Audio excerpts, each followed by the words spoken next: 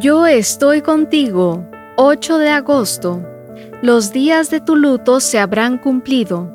No se pondrá jamás tu sol ni menguará tu luna, porque Jehová te será por luz eterna, y los días de tu luto se habrán cumplido. Isaías capítulo 60, versículo 20. Esa mañana entré a la habitación de mi madre moribunda y me estremecía oír cómo su respiración se aferraba a una vida que irremisiblemente había llegado a su final. Estando yo solo junto a ella y con el alma partida en 1000 pedazos, le dije: «Mami, no te preocupes, nosotros estaremos bien, ya tú cumpliste con tu obra, descansa en paz». Minutos después, su corazón se detuvo y murió. Ese día todos sufrimos una gran pérdida.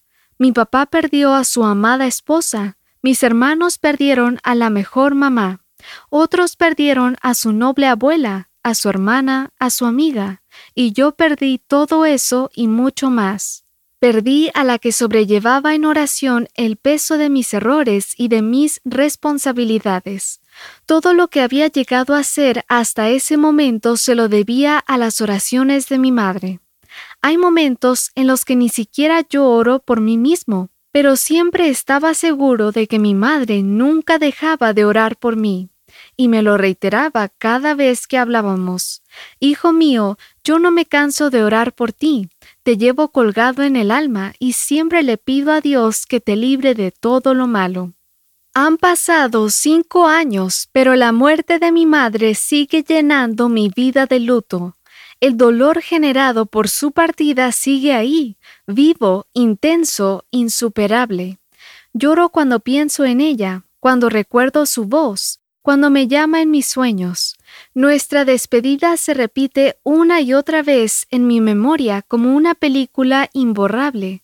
Sin embargo, mis lágrimas suelen estar acompañadas de una agradable sensación de paz, de una esperanza inquebrantable de que nos reuniremos cuando el Señor toque la trompeta.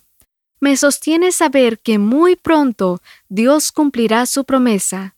No se pondrá jamás tu sol ni menguará tu luna, porque Jehová te será por luz eterna, y los días de tu luto se habrán cumplido. Isaías 60, 20. Sí, se aproxima el día en que acabará mi luto y serán oídas estas palabras: «Despertad y cantad, moradores del polvo, porque tu rocío es cual rocío de hortalizas, y la tierra entregará sus muertos». Isaías 26, 19. Lo mismo sucederá con tu luto. Tiene los días contados.